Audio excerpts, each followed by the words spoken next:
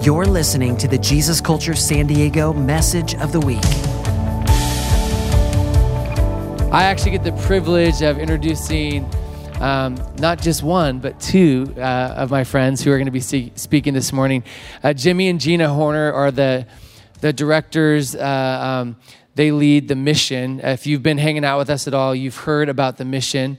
In December, we buy gifts for kids in their homes for Christmas. If you were around a few months ago when the war in the Ukraine broke out, we as a congregation raised $20,000 to send to them because they have a base in Romania, which is right next to Ukraine, and they were hosting refugees who were fleeing the country.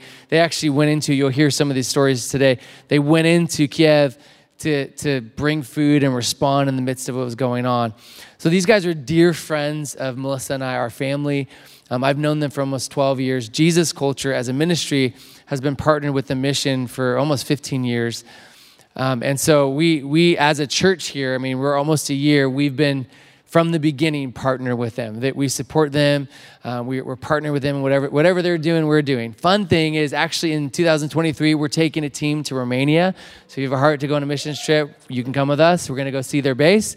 We're also gonna be doing some trips to Mexico, to their base in Mexico. So these guys, they were here at our first service last year in August. And so they're not here as much, but I realized you'll hear they're traveling all over. Gina just got back from Romania and they're just, globetrotters hopping around. You never know where they're going to be. But I wanted you guys to hear more of their story, to hear their heart because they are a part of our family, even though they're not here every week.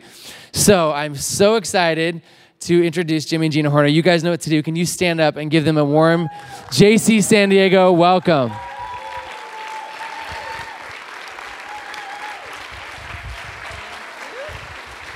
Good morning, everybody. Good morning. So great to be with you guys. Like Zach said, when the church started here, you got us whether you wanted us or not. Mm-hmm. You literally inherited us as family.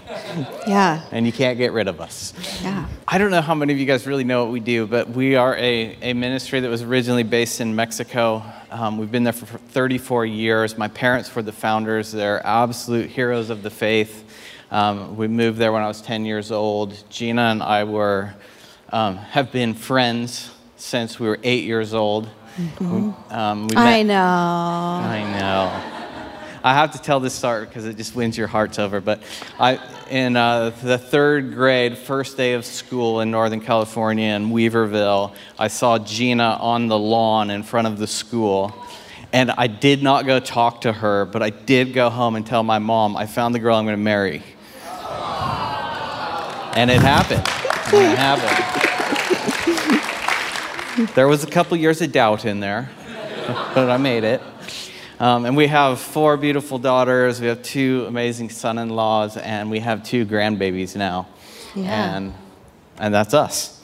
And we've been in Mexico for 34 years. Gina and I took over senior leadership of the ministry, I think almost 14 years ago now. Yep. And honestly, it's just been a wild, wild ride of... What the heck are we doing? Yeah, that. To be honest, seriously. Yeah, it's one thing to watch your parents be amazing and stand in faith and do all the hard things. And then it's a whole other thing to step into that position and go, oh, I have to do that now? Okay, here we go. So lots of failures and lots of fun and lots of successes. 34 years in Mexico. What started as an orphanage became a church with orphanage, daycare, family care programs so that we don't end up with more kids in an orphanage. Mm-hmm. And then we have education programs from preschool through high school and school admissions for people from around the world. And then about 6 years ago, Romania. Oh.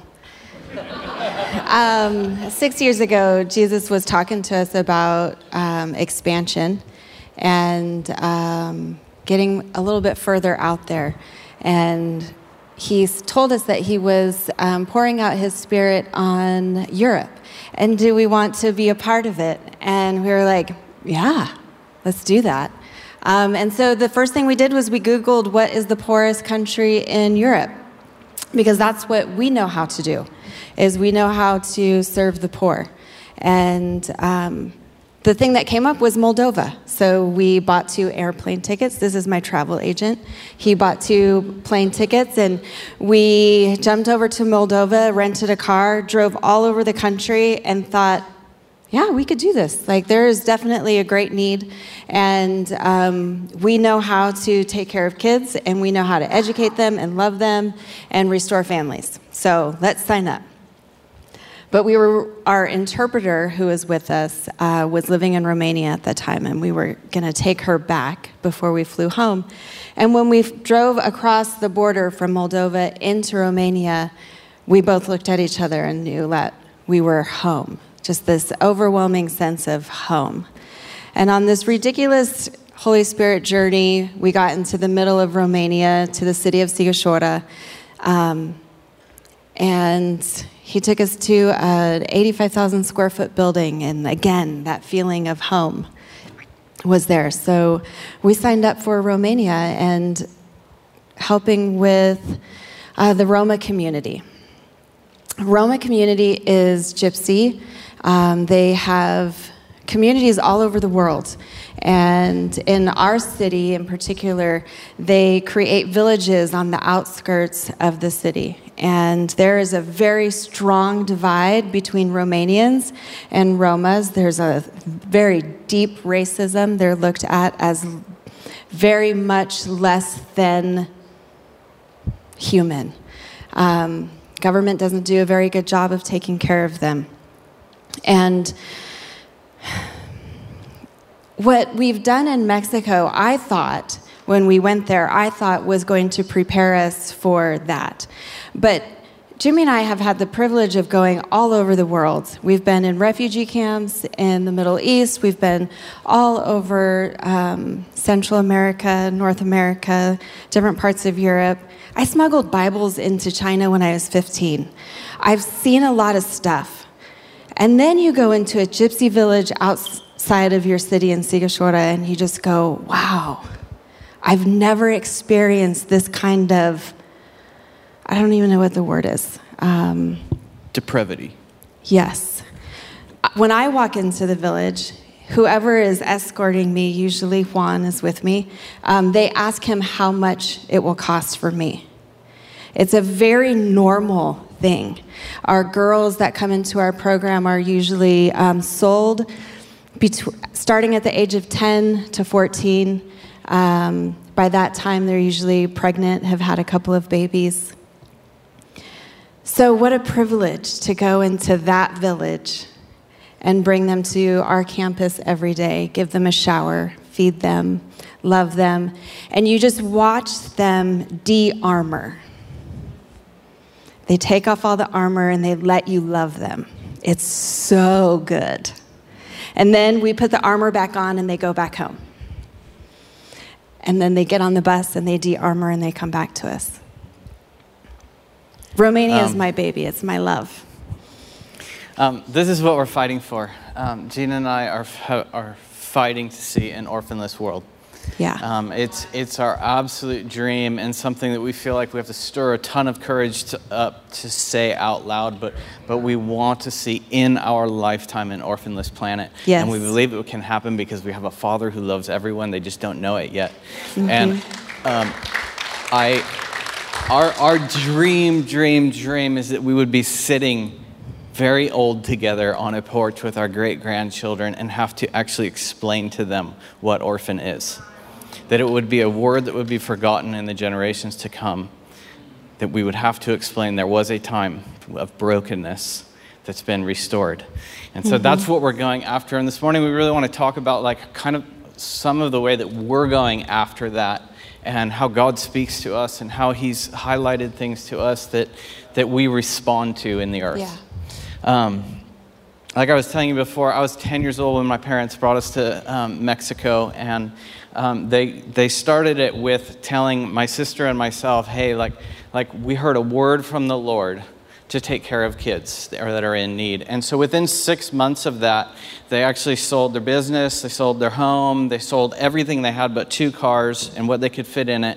And they moved us to a country. They didn't own land, they didn't have anywhere to stay, they didn't speak the language, and they really had no idea what they were doing. And yet we moved into the city of Tijuana, and we've been there for the last 34 years. They genuinely are people, heroes of the faith. Yeah. It took them 2 years before they saw the first child come on campus with us. And this is my favorite part of the ministry, is that most of our senior leadership team are first and second generation kids that grew up in the orphanage or in the family care system. They are our family. My sister Karina is now our base director in Mexico and is leading a campus that has 500 kids there every day. Yeah. And she was one of the first kids that came in. And so a lot of our teachers in Mexico are kids that grew up in our orphanage. We have a couple of girls that just moved to Romania that came into the orphanage when they were 5 and 6 years old.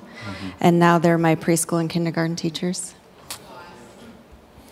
I think we were about 2 years into the ministry, and the only thing that was there was 2 orphanage houses. There was about 20 kids in each house. If you were here, I don't know, a month or 2 ago, Leo, my brother, was leading worship here. He was one of the first orphanage boys. Listen, he tries to claim he's the first orphanage boy. Technically, I moved into the house one first. Me. Anyways. So we're doing devotions with my dad one morning. My dad did devotions with us kids every morning, 6 a.m. He would get us all up. He would bring us to the family room. My dad is not a children's pastor. Never was, never will be. But he would sit us all down. He would get his Bible out. He would read a chapter. If we could read, we had to read along with him. And then he would pray. That was it. But one day we're sitting there doing it, and he's reading. He gets to Matthew 28, go into all the world, and he starts hysterically laughing, and we're seriously like, no idea why this is funny. And he goes, no, guys. He's like, God told me to come to Mexico, and your lives have been transformed, and you love Jesus, and now we gotta go. And he's like, we gotta get what happened in you out there.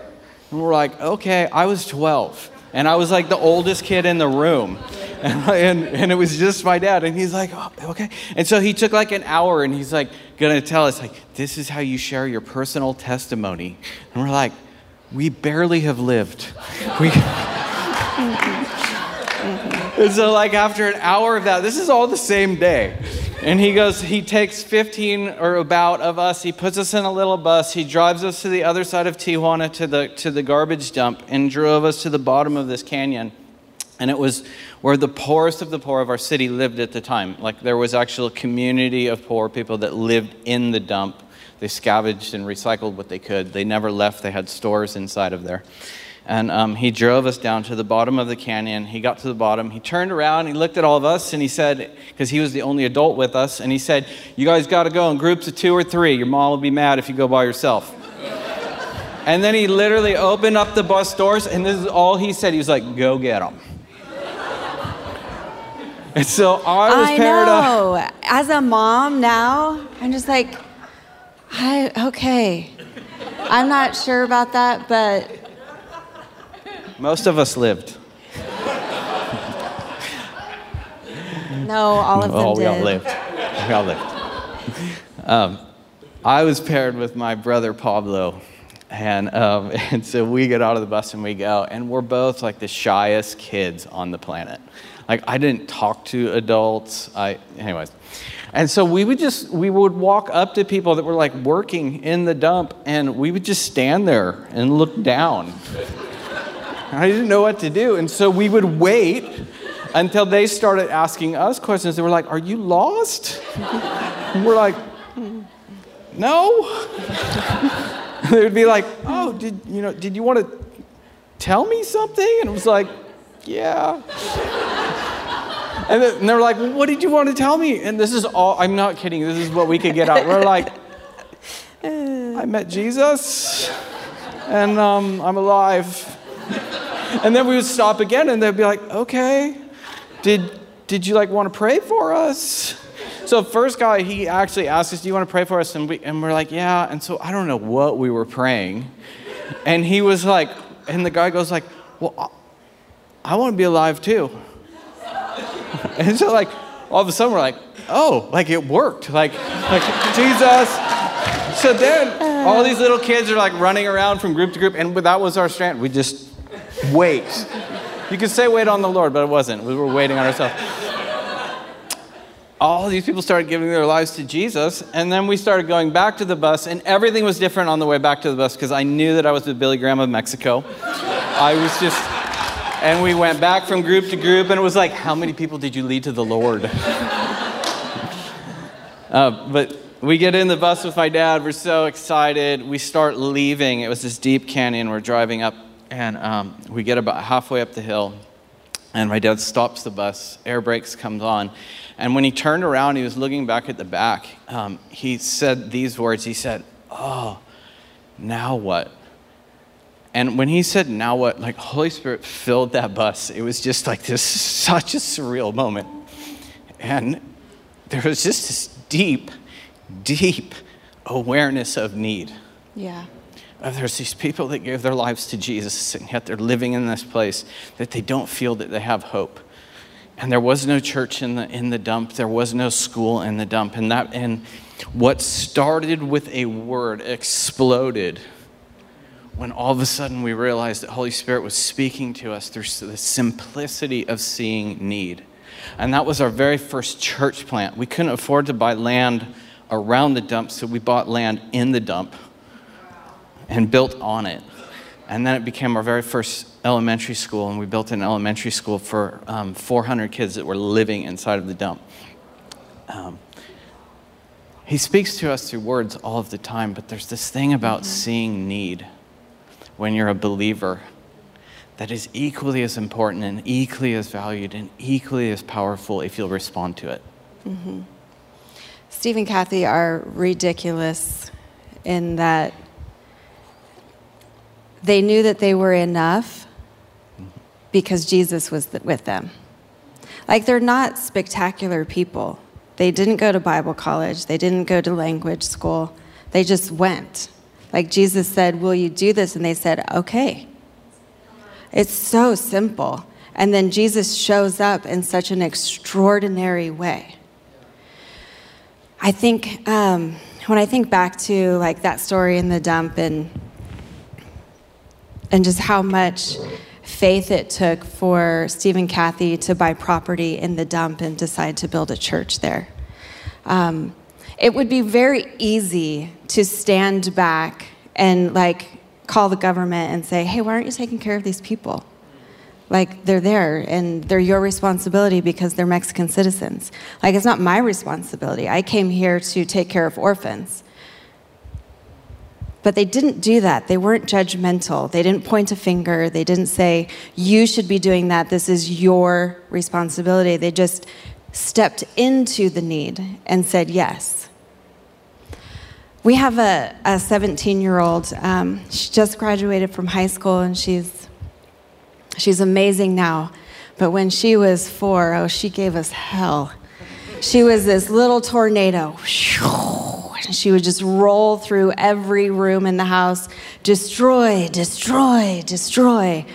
And we tried to parent her, and that wasn't super successful. But she's amazing now, so we did something right. We did Loving Your Kids on Purpose, every course they ever had. Danny and Sherry, whatever they did, we learned and tried to implement, and it was a big failure with her.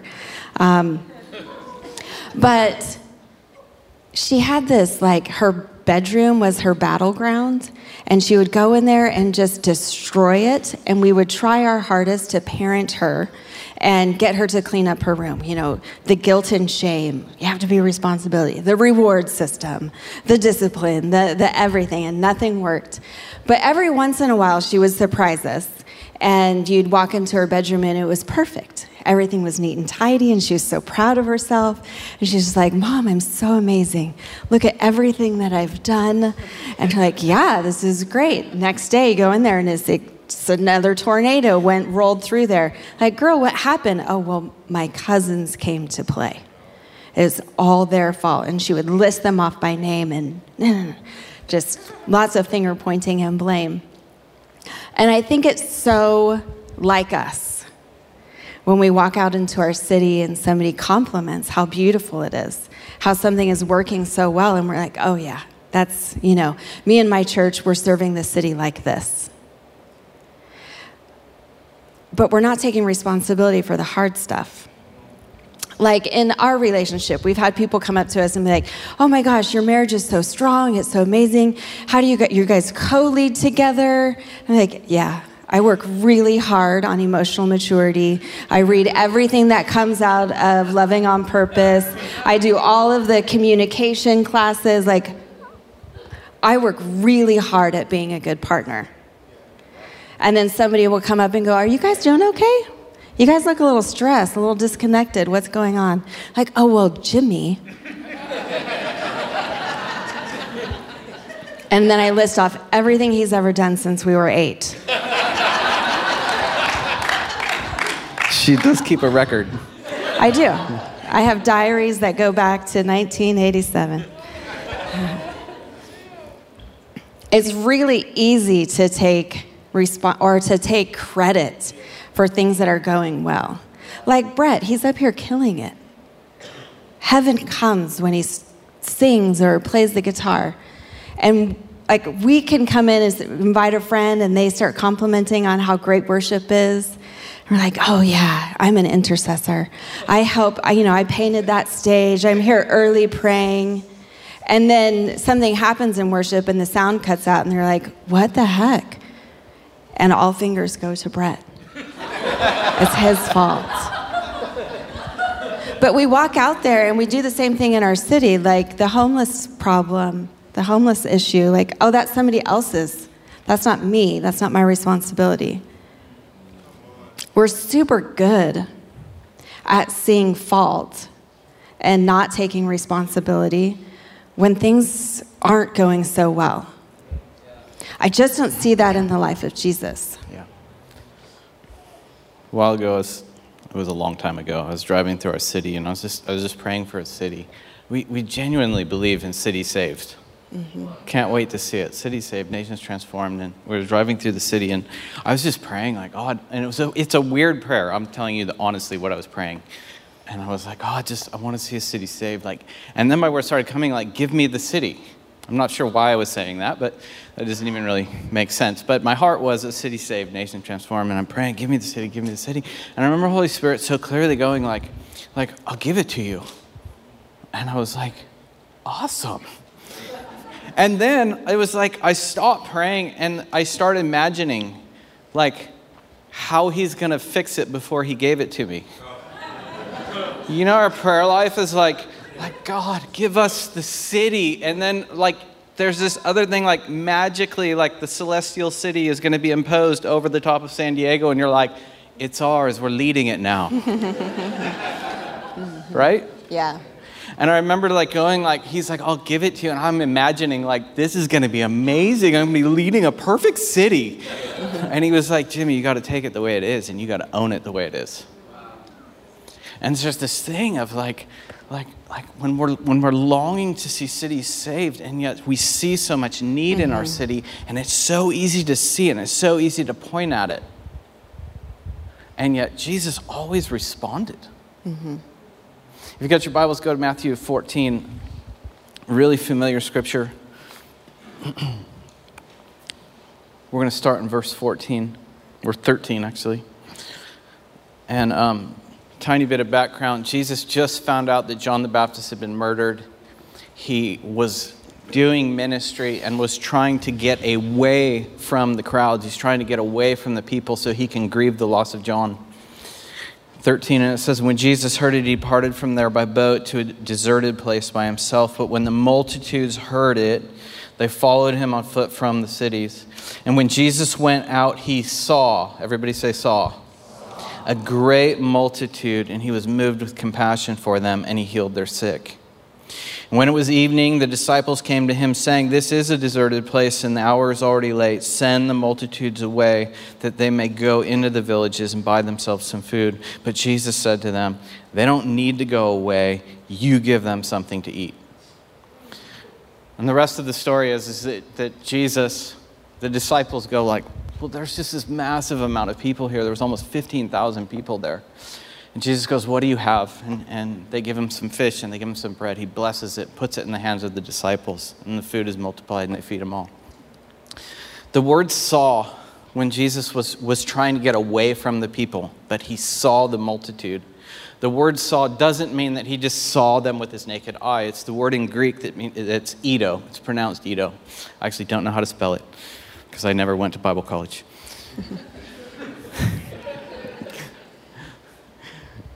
And the word eido just simply means this. It means that he perceived or became aware in his spirit of the need of the multitude. And he turned from what he was doing and he met their need. He did the most amazing thing. A multitude of people. He heals all of their sick. And at the end of the day, the disciples come to Jesus with a legitimate need of, hey, these guys have been with us all day long, a crowd of 15,000. There is no food here. It's been great, but we should send them away so they can eat. And Jesus' response is, they don't need to go away. You feed them. You saw it, you feed them. And our response would genuinely be like, that's impossible. And his response is always, I don't care. Mm-hmm. Mm-hmm. Like, Jesus does not distinguish between natural and supernatural. It's one and the same. Yeah. Mm-hmm. And so the needs that he highlights to you could be as small as a piece of trash on the ground, or it could be as big as a nation. Yeah. And there is no difference. Mm-hmm. It's just, will I respond or will I not respond to the Spirit of God speaking to me through the simplicity of going, oh, need that I wasn't counting on, that I'm not doing right now, that I don't feel equipped to do, that I certainly don't have the resource for, but need. Mm-hmm. And it's from the Father. I love that, like, Jesus was in the middle of deep grief and he was going one direction. And it says that when he landed and saw a large crowd, he had compassion on them and healed their sick. So Jesus is going this way. He has every right and reason to go want to be by himself, to go mourn his friend, to go mourn his family member. But his eido inside of him turned him in another direction, and he responded. We have been going after Orphan This World, taking care of kids, for a very long time. I started in Mexico when I was 17, and I have been gunning for a leadership position since I was 17. I had my eye on Steve Horner. I was like, I want that job. Kids, education, family, that's what we do. That is the direction that we were going until the war in Ukraine broke out. And we're going this way, and Jesus was going this way. And it took us to be able to pivot quickly and go, I'll respond with you, Jesus. I think it's really important that we realize, like, Jesus is never going in a straight line. He doesn't have, like, your plan in his mind. We're supposed to have his plan in our mind. And Jesus is zigzagging everywhere. In February, when we flew over to Romania from Mexico, the war broke out a couple days after we got there. And we saw Jesus pivot towards Ukraine, but it's not anything that we'd ever done before. We'd never gone into a war zone. We'd never done refugee relief. We just never done anything like that. We had no idea what we were doing. And it would have been very easy to go, we should probably just stay in our lane. Like, we're doing really great things. Like, our ministry in Romania is changing it will change that country one child at a time. I believe, like Jesus told me years ago, that I would raise 4 presidents. I love my kids. And there's nothing better And then going home and going, Mama G, Mama G, Mama G, and getting surrounded by all these dirty little children. It would have been really easy to say, like, we're going to stay in our lane and we're going to do what we know how to do and we're going to do it well. But if I'm going straight and Jesus turned right, like, what the heck? Am I not supposed to be following Jesus? We have to learn how to pivot and pivot quickly if we are Christians. So Jesus said, let's go right. And we'll go to the Ukraine. And Jimmy drove back and forth across the Ukraine and Romania border, just trying to figure out, like, what the need was that we could meet. Like, where was Jesus leading us? What was he asking us to do? And in that process, we discovered that there were so many people coming into Romania from Ukraine, and they just needed a safe place to go. Some of them were coming with nothing. Some of them, their homes had been bombed, and they literally did not have a passport. They didn't have anything, and they just got across the border, and they were being fed and loved by so generous, ridiculously generous ministries and people and the Romanian fire department. And so we started busing people from the border to our base and just loving them, giving them a safe place to cry and a safe place to debrief. And then if they wanted to go to Poland, we'd buy them a plane ticket or a train ticket, or some people went to Ireland, some people went to the UK, to Germany, and we helped them get wherever they wanted to go. It wasn't in my heart when I was 17 and started working for the mission. I just wanted to do kids. But then Jesus said, let's go this way. And it's really, really important that we learn how to follow without question. If he says go right, and you're like, oh, it looks a little bumpy. That looks really expensive. Yeah, it probably is, but who cares? That's where he is. We have a really tight budget. We feed a lot of kids, and we know how to stretch a dollar really far. And when the Ukraine stuff came, and it was like, we're going to spend thousands and thousands and thousands of dollars on food to help them, on caring for them in our building, on plane tickets and train tickets. It wasn't ever a question of Jesus going, okay, stop feeding these kids in order to feed those kids. Because when you sit at your dining room table, you don't choose which kids get dinner. There's just enough for everybody. And that's Jesus. So when he goes, let's pivot, and he highlights that thing to you, and you start going after it, know that every resource in heaven is available to you. In Matthew, 14, 15, and 16, he says, ask and you shall receive. Ask and you shall receive. Ask me and I will give it to you. Ask me, ask me, ask me. I will give you anything you want. He wasn't lying to you. We have a ridiculous amount of testimonies of his provision, of his safety, of his love, of his comfort, of his healing. And when I perceive a need and I turn towards it, it is illegal for me to doubt. Come on. I can either keep my eyes on Jesus or I can keep my eyes on doubt. Wow. And for me, there's no middle ground. So I choose to look at the need through him. And it's through him that everything is possible. Jimmy and I are not special. We are just... Well...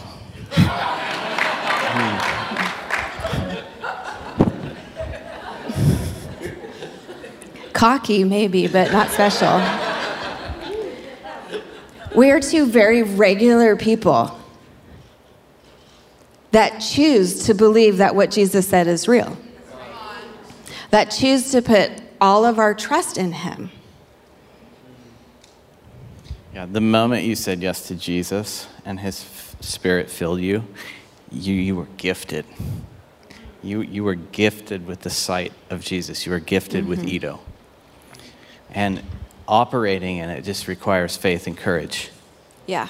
And it's funny, through all of the scripture you read, you have enough faith. I love the prayer of increase my faith, but the one time the disciples did ask for it, Jesus was like, yeah, you got enough. You just got to use it. We all see need. It's just dependent on, if we're truly following Jesus, we're going to respond to it. I was driving through they built a new area by our Mexico base, and there was like 10,000 people that moved into it, and we loved it. We were excited because we were like, our church is going to grow. And then the city didn't bring a garbage service with it. So 10,000 people, all of their garbage started coming into our valley on our road. And there was a day I was driving through the garbage, and you weren't driving on a road anymore. You were literally driving on a couple feet of trash. And I was driving on it, and I was just like, man, somebody should do something about this. And honestly, I was just trying to have a private conversation with myself. And I did have like the weirdest out-of-body prayer experience. The theology of it's weird, but it was like Holy Spirit got out of me and got in the passenger seat and said, yeah, you should. It was super weird.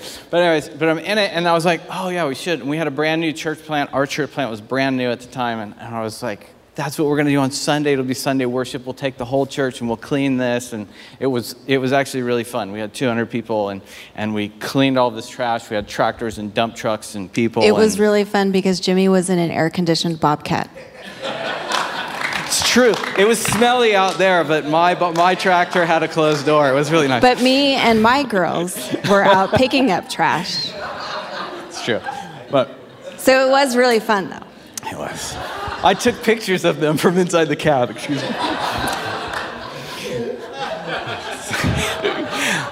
We made these really nice signs like no dumping and like let me see on our church, we love you and all that stuff. And then the next week, all the trash was back. Not all of it, but it was already coming back because there was no garbage service. And my sister and I went and we met with the city. Went to the city of Tijuana, and we're like, we love the new community. The houses are beautiful, but there's no garbage service. They're just dumping all of that into the valley on the roads. And they were like, yeah, we didn't get that far, and we can't do it. And it was like the moment of like, do we get irate and go like, how dare you? Or the other option was, we just started a garbage company. And so it was a different option, yeah. And we bought real garbage trucks, and all of our school of mission students became garbage workers. That's not what they signed up for, but that is what they did. Right, but they guys? actually got paid. It was wonderful. And they were amazing. Like, people were getting their garbage picked up and saved and healed all at the same time. And for 4 years, we had a garbage company. And at the end of the 4 years, when they came, we actually sold our trucks to the city. Because we never wanted to have a garbage company, but we didn't want to point a finger. And Karina, this was like 10 years ago, and Karina was at a city council meeting. My sister, who's our director in Mexico, she was at the city council meeting, and this guy comes over and he's like, who are you? And she's like, oh, I'm the director of La Misión. And he was like, are you that church orphanage garbage company? And he was like, you guys started a garbage company when the city of Tijuana couldn't. He was like, that's one of the most amazing things I've ever heard. He didn't give us eyes to see so we could point out the failures of the world around us. He gave us eyes to see so that we could demonstrate the heaven's love and resource and power and show him who God really is. Go ahead. A few years ago, gosh, it's more than a few years ago now, but I was teaching in Mexico for kids' summer camp. And our theme for the summer was royalty, that as, you know, God is the King of Kings and Lord of Lords, and we are his children, so that makes us royal. And I'm teaching this to our little munchkins who are anywhere from like 3 to 15 years old, and hammering this into them. You are royalty, you are royalty, you are royalty, you are a child of God. And at one point I asked them, what does that mean to you? Now that you know that, What does that look like in your life? And they had lots of different answers. They were anywhere from, I can be the best basketball player in the whole wide world, to I'm a princess, to I'm a protector. And then one of our little boys, Kobe, he was probably 6 at the time. He came to us when he was 2 years old, and he came with his 2 older siblings. He was brought to us by Child Protective Services. His mother had abandoned them in Tijuana, and his older siblings had taken responsibility of his care. And so he was very malnourished and from living on the streets, and we did a really good job of getting him healthy and whole. And he raises his hand, and he says, he describes this area that's right down the road from us that had just recently popped up on our railroad tracks, and it was tar paper shacks, no running water, no electricity. And he says, like, those people over there, I can take care of them. This is coming from an orphan, because they lose that name when they step onto our property. But the world sees them as that. He was in great need. He was being raised in a Mexican orphanage. But he saw through the eyes of, I am a child of God. And so he knew, and that, like, with so much clarity, like, I can do that. I'm 6 years old, and I know that I can do that. Mama G, how are we going to do that? That's what I want for us.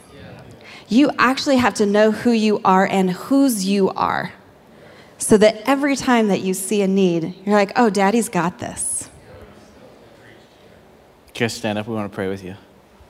I just want you to get this so bad. So bad. Because there are thousands of foster kids in your city that are looking for moms and dads. And if we want an orphanless world, orphans aren't just in third and second world countries. They're right next door to you. And I just want to, like, highlight a need for you. Backpacks. I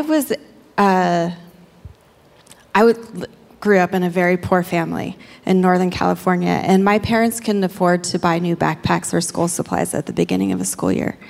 And Dick and Rita McCoy did it for my family. And it might seem really small, but to the kid that gets to go to school with a new backpack, with the cool new pen, and the really cool new folder, like, that means a lot. And Zach and Melissa have brought that need to you because they have perceived it and they are doing it. And it's your responsibility to say yes, because that's where Jesus is. So don't just go for 100 backpacks. Like, do 500 backpacks. There's plenty. Look at all these people in here. Just get 3 backpacks apiece and call it a day.